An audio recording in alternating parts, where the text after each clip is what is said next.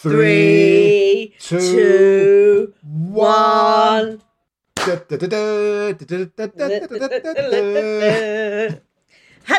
Oh, I really hope our producer Spike keeps in what we just did. No, Welcome to We Are History. I'm Angela Barnes, and I'm here with... I'm John O'Farrell. Yay! Now, we are continuing our theme of doing topics that are on the primary school syllabus, just because it means there's really easy books out there for us to read and understand. It's because we thought lots of parents are homeschooling at the moment, so if we maybe do some podcasts that might help them understand what their kids are doing for their history work. This is a national service. It is a national service, John, and I expect an MBE at least. At least. I turned down my MBE. Yes, John, of course you. Yeah, and the knighthood. I turned them all down. I mean, to be fair, when I turned down the knighthood, I did say that my 6-year-old daughter in a Princess Fairy dress probably wasn't allowed to give them out. But... Oh, bless. So I'm going to be leading on this one, aren't I, Angela? You are indeed, John. And I'll tell you why you're leading on this one, John. It's because, hands in the air, I've really tried. I've done the reading. I've done my homework. Good. But I'm a modern history fan. You know that about me. Yeah, there's not much Cold War espionage in this one. Not a lot of Cold War espionage in this. And I just struggle with this period of British history because, I mean, I know it's important and I do know the basics, but when it gets to the details, I'm just, boring. Don't. I shouldn't say that at the beginning. I'm about to start doing my talk and Angie's yawning already. It's like, thanks a lot. I feel so supported. We are doing the Roman invasion of Britain. Now, I am excited about the podcast, John, because I know if anyone can make this interesting, it is John O'Farrell. Now the pressure's on. I know that. And it's not fair that I'm saying that. I think what it is, for me, I like sort of social history. I like to know what the working classes were up to when things were going on. And obviously, this is a period where before there's not much written history. Before the Industrial Revolution. Before the internet. It's a period of history where, archaeology is basically what we've got. Yeah, where we've got Tacitus. Some text. Yeah. Well, anyway, look, I've done a lot of research. I've just put my caveats. I have worked hard on this one, Angela, and I've done a lot of reading. I have read Asterix in Britain.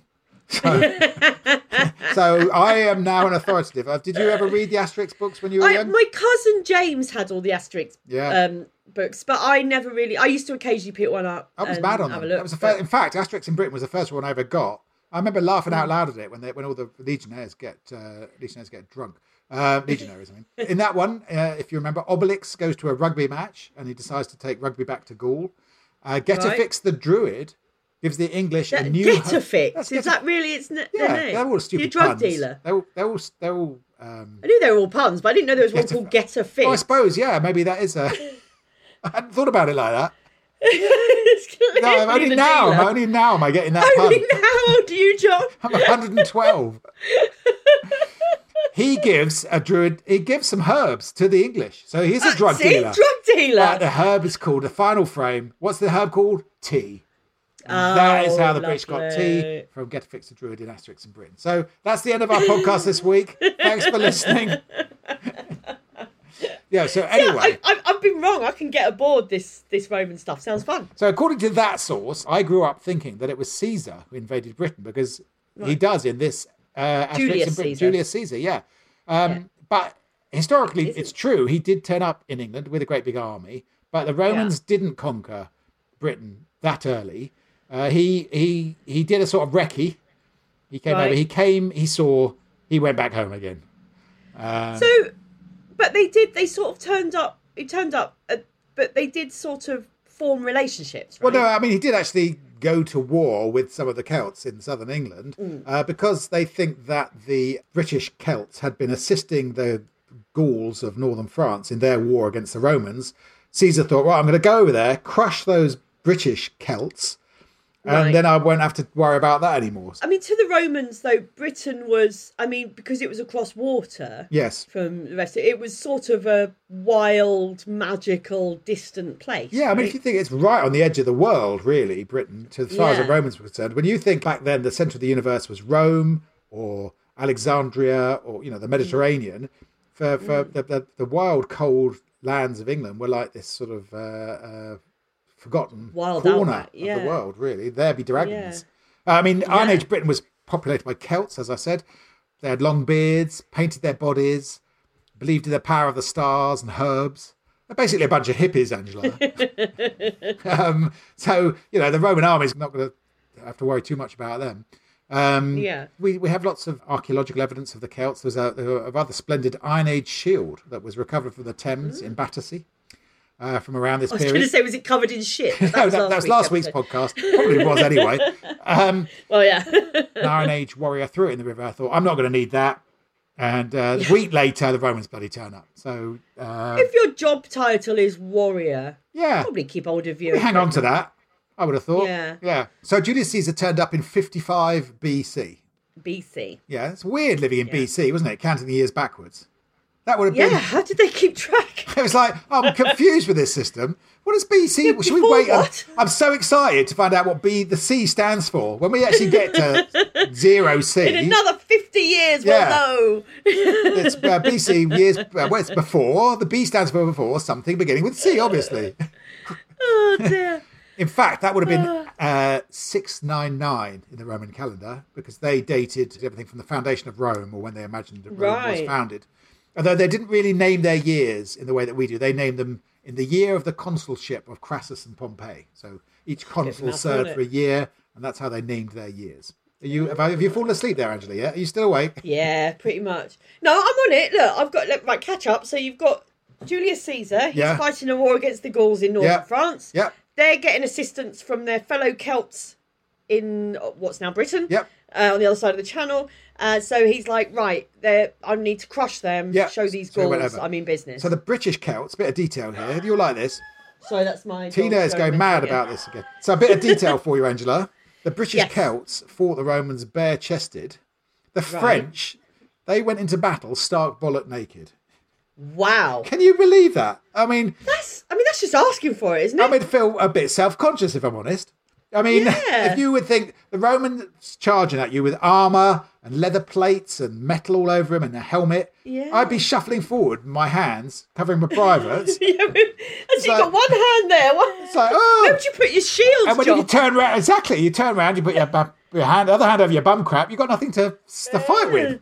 Romans parking their bikes in you. That's so French, isn't it? The French is like, I fight naked, I fight with no clothes on, it's natural, what's the problem? I've got nothing to hide. So Julius Caesar, maybe he just came over here to fight some people with some trousers on anyway, but he came over with the wrong boats. From the channel. Oh, well, you know what happened there, don't you? What? Chris Grayling must have given the contract to one of his mates. Or That's what it was. It was like, they know nothing about cross channels, but he's a mate of mine. He gets all the government money. He gets all the government money. Yeah, so they... Because, it would have been quite a different voyage for them, wouldn't it? Yeah, they're used to the Mediterranean with a sort of tidal change of a few inches and the massive tides of the channel. So he had to abandon all that, and he came back a year later with 800 boats, especially built for the channel crossing. I say presumably different, not just like, one boat didn't work, maybe 800 will. Yeah, no. These are all specially built, which must have been quite a commission. Yeah. Cross channel, getting the chariots up, blokes with woolly hats going, move it up a bit, that's it, to and then everyone up to sea deck, try and get some seats together for the crossing. Visit the duty-free shop. So he got as far as the Thames Valley, right? Yeah, he pushed up through southern England. Right. So where did they land? Do you know? They landed in your manor, in Kent. In my manor, in Kent. Down in Kent, near the Isle of Thanet, I think it was. Okay, Ramsgate and Margate and all that. Yeah, just on that. Everywhere you look on the Ordnance Survey, there's a Caesar's camp, isn't there? There's always Caesar's camp. He must have camping all over the place, I think, Caesar. So all I remember from Ordnance Survey is the triangulation pillars. Oh, trig points, yeah. No, trig points with the triangle with a dot in, wasn't it? Yeah. And then the pink triangles were youth hostels. That's all I remember. Oh, well, they've all... it's always got this is the pylons, this is the sort of, archaeological site, and there's always Caesar's camp, and it's like he was camping all over the place. I think anywhere that there's a Roman remains, they said, we'll call it Caesar's camp. I suppose he didn't have to worry about the no camping signs being the leader of the Roman Empire. It's like, who do you think you are? Well, I'm the supreme ruler of the entire Roman Empire. All right. Well, stay as long as you want. As you were. Now, in fact, he did meet some opposition. And he was driven back by sheer weight of numbers, and so it wasn't a defeat as much. He just decided, no, I'm not staying. I didn't want to conquer here anyway. I didn't want to conquer. It's stupid England. I'm going back to the mainland continental Europe. So Britain at the time, we should say, is sort of quite tribal, right? You had these sort of various Celtic tribes in different areas. And each tribe would have their chiefs. Yes. And the chiefs in Britain, they were paying tribute to Rome. Certainly in the south, right? So they were within the Roman orbit. So essentially, did Rome have a sort of protection racket going on? Yeah, it did. I mean, they had... so you pay us tributes, we won't slaughter you. You are, within our domain. We don't occupy you, but you... Yeah. Just so that we don't come around and break both your legs. Would there have been trade? Was that loads of trade. A reason to pay tribute? Oh, absolutely. That's they would have been getting stuff from Britain. Would have been the valuables. Would have been tin, copper, gold, silver, slaves, furs, marble. And well, I think some of the chiefs started to take on quite a Roman look. They did. That was like that was a sort of sign of wealth or status. Absolutely. Can't help noticing, boss, that you're getting a bit sort of Romany. I'm pure Celt from the laurel on my head to the sandals on my feet. My plan is to integrate the Roman Empire and change it from within. You pass those grapes, would you? So Angela's coughing on her tea at my impression of our Labour Party sellout. So yes, the upper classes quite fancied the sort of the civilization of Rome and the idea of central heating. Yeah, we'll have a bit of that, please. So you get, I suppose, were they starting to speak Latin and? I suppose that became part of the language of the upper classes that they would, because there was a lot of, as I say, there was a lot of trade. Shortbread biscuits, Johnny Walker whiskey, postcards with Diana on, all the usual things that we export. Marmite, yeah. Well, we love it or hate it. But anyway, so Julius Caesar, for that 100 years after him, Britain became a sort of a mystical place. And it's like, Julius Caesar couldn't even conquer it. Wow. This wild place across the water. Exactly. Yeah. There was sort of, didn't Caligula at one point was going to? That's right. Wasn't he? There's several plans to invade it. And it was like whenever a politician in Rome was in trouble or a leader in Rome was in trouble, it was like another military campaign will turn my fortunes around. And you have to think, where else is there left to conquer? They didn't want to cross the Rhine. They didn't want to go to Iraq. That was a terrible idea. So they looked to Britain. Glad you're admitting it, John. On the edge of the map, and Britain gained this sort of mystique and glamour as a place that Caesar had not been able to conquer. So we're sort of a century on. We're in AD 43, and we have Emperor Claudius, who succeeded Caligula. Is that right? I can't remember. I was too young back then to remember it. Were you? Oh. Just and apparently he really needed a victory because he was seen as being sort of intellectually weak, even though he wasn't. I think the book I read described him said if he was around today, he'd be known as an eccentric. Okay. So he was seen as being sort of not well in the head, but actually he was just a different sort of thinker, Claudius. Okay. And what we might call not neurotypical, maybe. Right. And so he was facing this military revolt at home, and he needed a distraction. He needed a victory. Right. And where better than the wild people across the water, right? Because that will show people that I'm a strong leader and that I deserve this position that I've found myself in. So I'll invade Kent, where Angela's ancestors have an Iron Age sex shop. It's always Kent, isn't it? This is why I do think that this is why Kent has historically such a bad attitude towards immigration.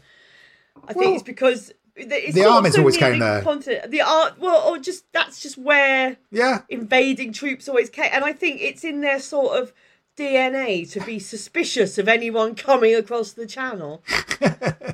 Now you've got Nigel Farage sitting on the bloody cliffs shouting at the sea, fucking idiot. Well, Battle of Hastings, Sussex. So they mixed it up a bit then.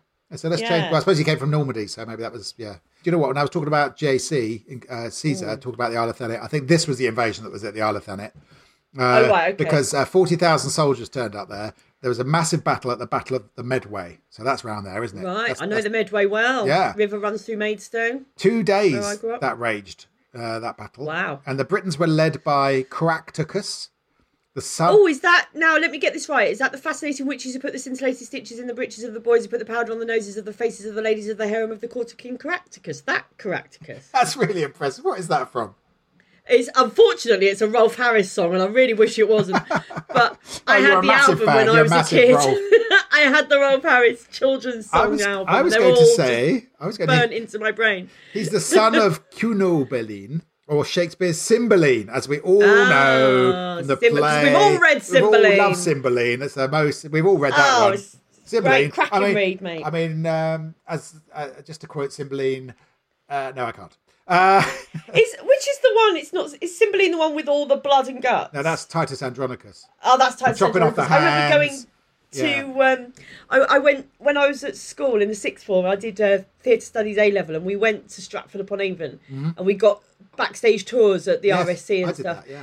And they were doing a production at the RSC, doing a production of Titus Andronicus, and they showed us backstage where and there was like a sort of alleyway that had been created where the actors would come off stage, run through, and the backstage crew would just throw blood and guts on them as they ran past. So when they ran back on stage, they were covered in blood and guts. I think I saw that production because we were being a drama student at university. We went to Stratford, and that was that production of Titus Andronicus. She came out with her hands all dripping with blood and her mouth dripping with blood because they cut her tongue out as well, don't they, in that play? Yeah, yeah. And she has to write with a stick in her mouth who raped her. They write it in the sand. It's a lovely, happy play. Lovely, jolly. We thought this was a show we're doing for the primary school children could listen to. Children, forget Titus Andronicus. Forget that altogether. Else entirely. Yeah, so the battle went on for 2 days. There's no bridge across the Medway. So the Celts... There is now, John. Oh. Several. Really? God, it's really come on. Really annoying one-way system in Maidstone across all the bridges. It's really come on down in Kent. Isn't it? Bridges. Yeah, but so the locals thought they were safe, from the Roman army, but the whole Roman army swam across the Medway in full armour, and no one was expecting that. The Romans had their swimming lessons. They'd got their swimming in their armour badges. And, there's a brick in the bottom of the pool. They had to go in their armour and get it. Well, I think things got particularly nasty when one of the Romans said, "I'm going wild swimming," and then a Celt said, "Well, in my day, that was just called swimming," and then it all bloody hell went loose. The British, I'm going to say British because they weren't the English, of course. Then there was no Angles, so it was the British Celts. No, so yeah, British pushed back to the Thames, and that's the next line of fortification. 11 British kings surrendered. 11. That's a lot of kings. Yeah, it's a surplus, isn't it? Too many kings. One king would have been enough, I think. But you can't tell these Celts anything.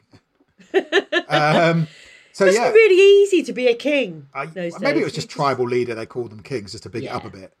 But anyway, they got the surrender of 11 kings. They sent that now.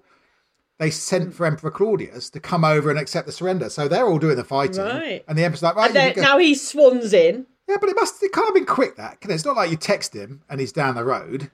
It's like, is it send a message to Rome or something? It's Rome, it must have taken months. You would have thought so. And then, but, it must have been worth it for the PR for him to go, he there accepted the surrender of the kings. Do you know how they impressed the locals, Angela? I do, John. Oh. So they had a victory parade through Colchester. As you do. With elephants. Elephants in Colchester. Where did they get the elephants from, John? Maybe the circus was in town. So it must be. Because did they... No, they brought the elephants over on a boat. So they must have had... Yeah, a boat big enough for elephants. For lots of elephants. Were the elephants... If Claudius was coming from Rome... Yeah. I'm really obsessed with this. Were the elephants in Rome and came with him? I don't know if they were waiting the other side of the channel. In which case, there must have been how did the elephants get to Rome? Just the logistics of it. There must have been the elephant department who were in charge of victory parades with elephants. Procuring elephants. So there's some bloke who's like, oh no, now I've got to take the bloody elephants on the ferry. It's coming. It's from on top. They want it for a parade in Colchester or something. So they must have had to row these galleys or sail these boats over with bloody elephants on, all shackled, and they're elephant handlers and food for the elephants. It's quite an achievement if you think about it. Yeah. I just want to know how the elephants did the elephants come via Rome? I mean, presumably elephants what? African or Indian? African, I would say.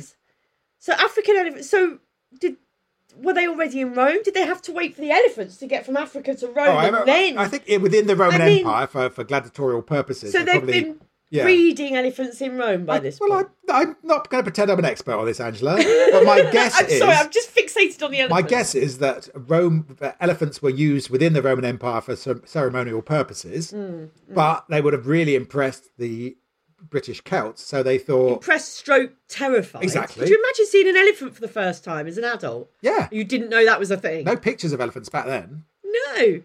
I think perhaps we're putting too much stress on the elephants, if I may say so now. This historical podcast, okay. I think... I'm just trying to find the bits that interest me, John. It turns out it's the elephants. So, the elephants down Colchester High Street, still the most interesting thing ever to happen in Colchester, by the way. And they were pushing westward, they were pushing northward. Was no man going to stand up to these Roman invaders, Angela? Was there not one British man brave and strong enough to unite the tribes and fight back? Angela's got her hand up. You at the back, Barnes. Was there a man?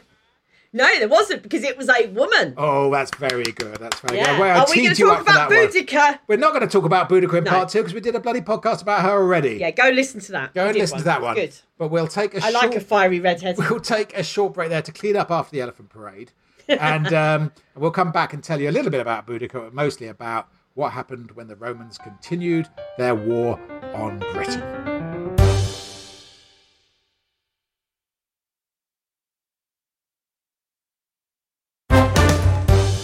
Hello and welcome back to We Are History, where we are making the Roman conquest of Britain fun. Aren't we, John? I'm interested in it. No, it is. I'm being really mean. This is globalisation. This is the first globalisation. It is. You're right. It's a big deal. Roman Empire. So we got up to our friend Boudica. Yeah. And like we said, we've done an episode on that. So go and listen to that if you want to know what happened there. Her rebellion was the toughest test faced by the Romans during their entire 400-year occupation of Britain. Oh, spoiler alert! You just told them that the Romans win. Oh no! It nearly led to them withdrawing from the island, though. Nearly did. Okay. As you'll know from when you listened to that brilliant podcast. Oh, those guys are great, aren't they? I love that. Those We Are History guys. They're funny, but they make you think as well. They make history. If only it'd been like that at school, John. Oh, the dry and dusty history we had. But these guys, they make it. It's interesting, but there's a few smiles along the way. Anyway, that was around 60 AD, Boudica.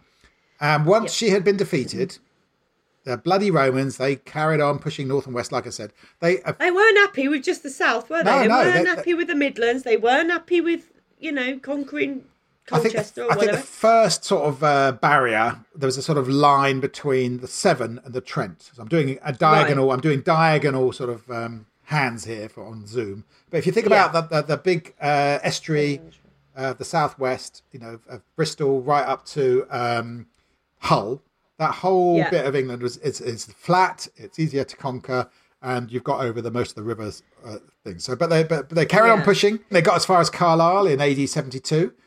Putting down the bloody Roman roads, and all the local villagers was like, no to Watling Street bypass, save our common. Swampy in a tree. Swampy, ye swampy in ye tree, yeah. Swampicus. And Anglesey, there was a big massacre at Anglesey, massacre of the Druids there. So they've gone right that far west. Yeah, northern Wales. So, but I mean, the mountains were hard. So the mountains of central Wales and the Pennines, that was obviously a much bigger deal. But they were putting their Roman roads all over the place. Service stations selling overpriced fry-ups, disappointing eggs, solid jam. You must have eaten a few service stations. Unless you go to, you know what the best service station in Britain is, don't you, John? I don't know. Tell me. T-Bay. Have you never been to T-Bay services? No, where's that? Is that Roman? Is it named after Tiberius? There will be people listening now who are going, John, just go to T... I mean, obviously not now, we're in lockdown, but you have to go to T-Bay services. Best service station in the country. Gloucester's a close second because they're run by the same people.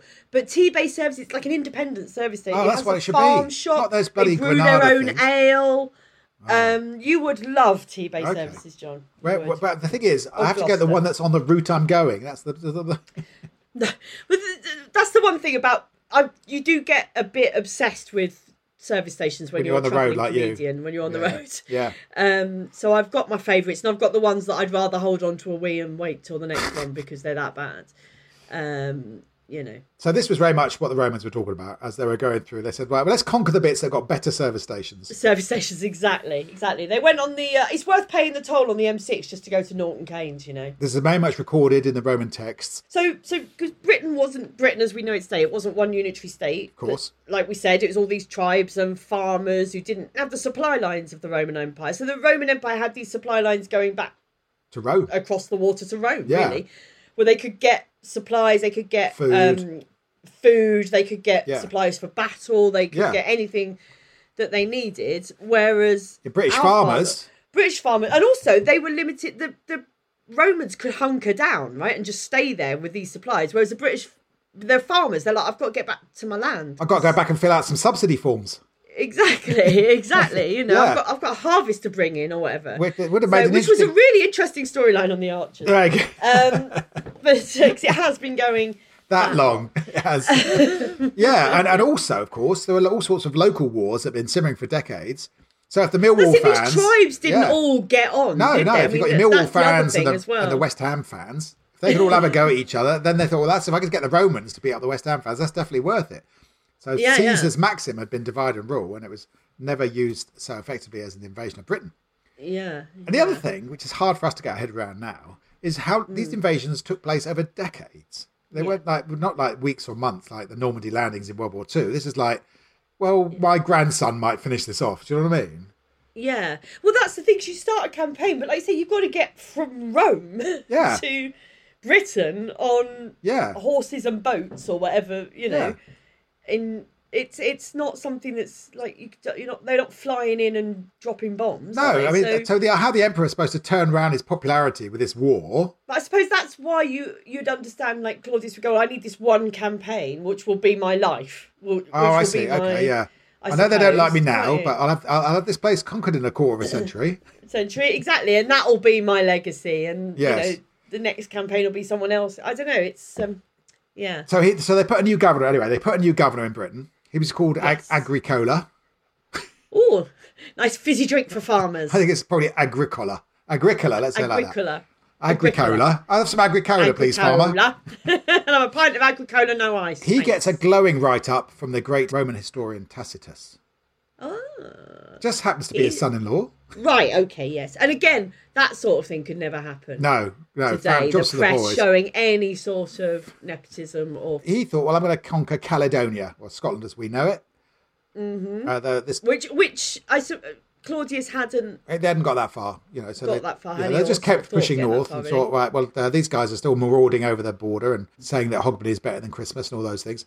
So Scotland it wasn't called Scotland because the Scots at that point lived in Ireland, which is confusing. It was the Picts. They lived in Northern Ireland, so the Picts lived in... The Picts. It's all very confusing, especially if it's in Latin, which makes it even harder to work out. Are the Picts the ones that paint themselves blue, or is that... I think that's actually... Everyone painted themselves blue. I think that's in that bloody film, William Wallace and Gromit. Oh, that's right, yes. It's... they didn't. That's all sort of made up. I did a joke in What the Week last night, John. That I think you'd like, but I don't know if it'll make the edit, so I'll tell you it now. Yeah. It was, there's a new vaccine that they're making in Scotland. Called Valneva. Right. I said they should call it Valneva Take Our Freedom.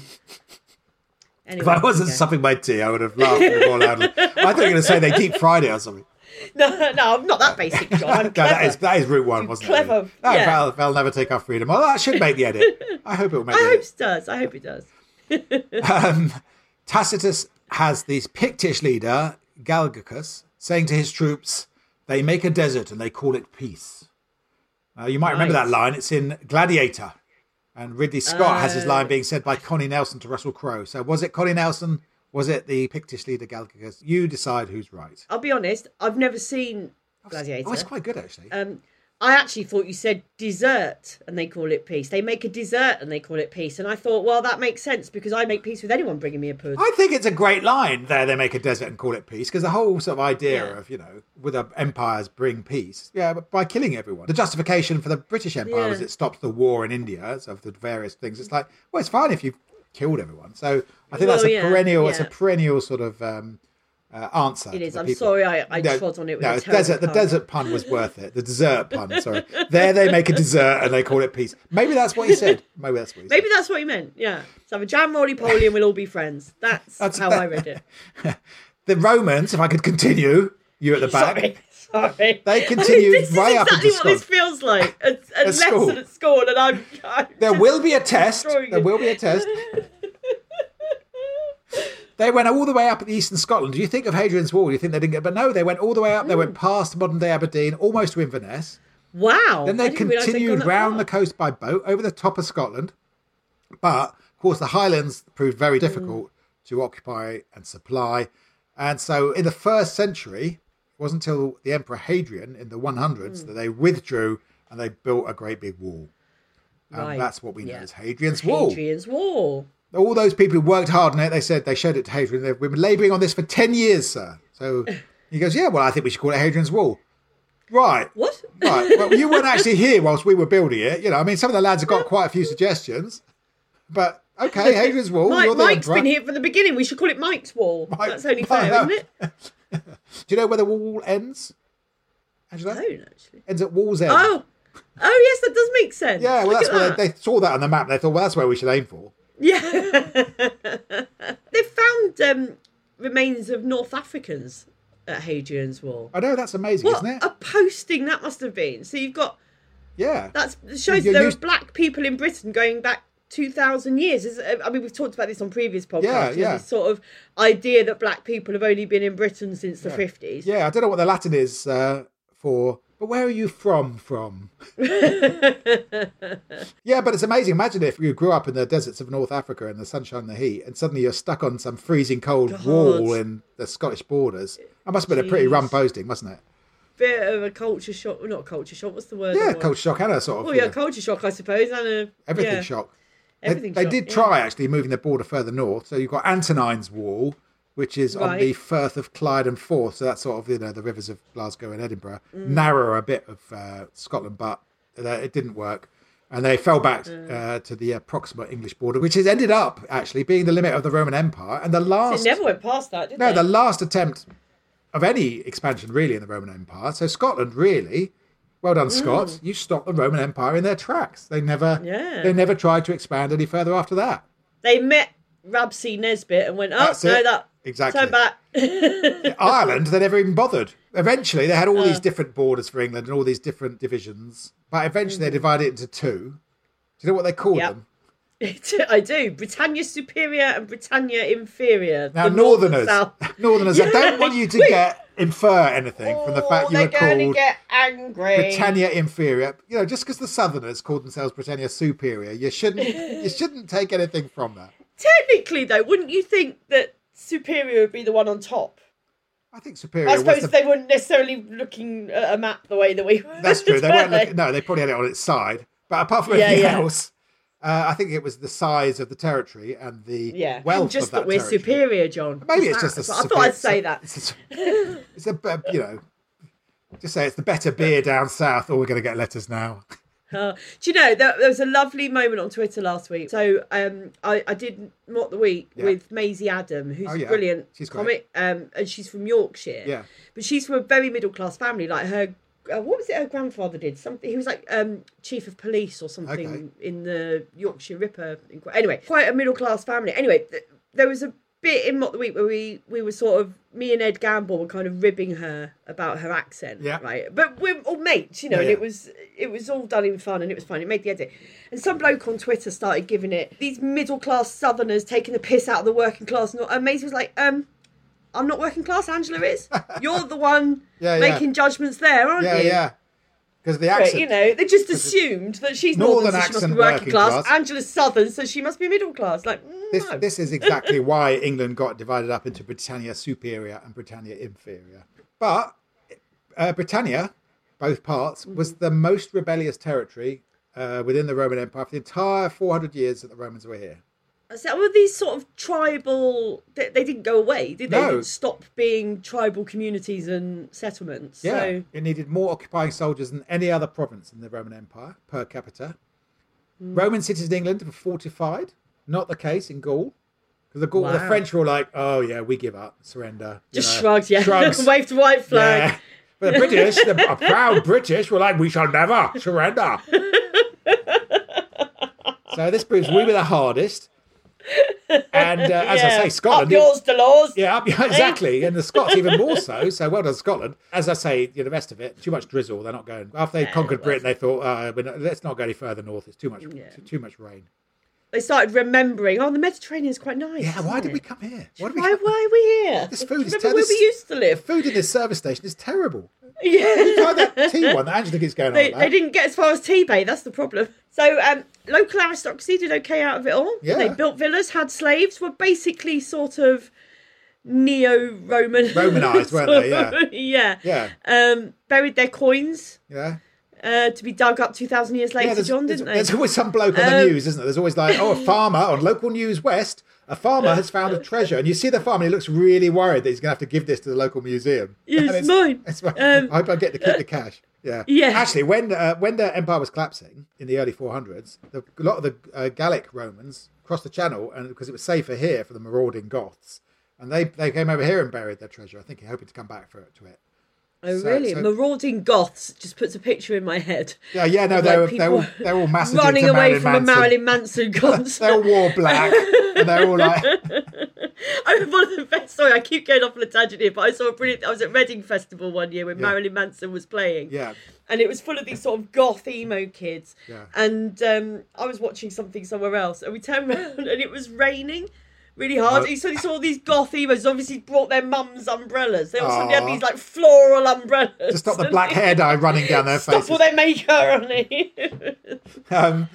Yes, well, Britain was actually, as I say, a safer place to be. I mean, very hard to put a date on when the Roman occupation of England ends because it was such a sort of organic, lots of them stayed. Piecemeal kind of But there was a point in 410 when the Roman rulers of England sent to Rome asking for help. And the message came back, obviously months later, saying, look to your own defences. And it's like, right, well, what does he mean by that then? Does that mean he's sending loads of armies to help us? Or we're fucked? What could that mean? There was a gradual evolution of a society where more invasions came because there were no Romans to defend the villas and the cities that they had built whilst they were here during those 4 centuries. The Angles and the Jutes and the Saxons started to turn up. Weirdly, they started to build their settlements next to the Roman ones. Instead of using the Roman towns, they were, I don't know, maybe they thought they were haunted or something.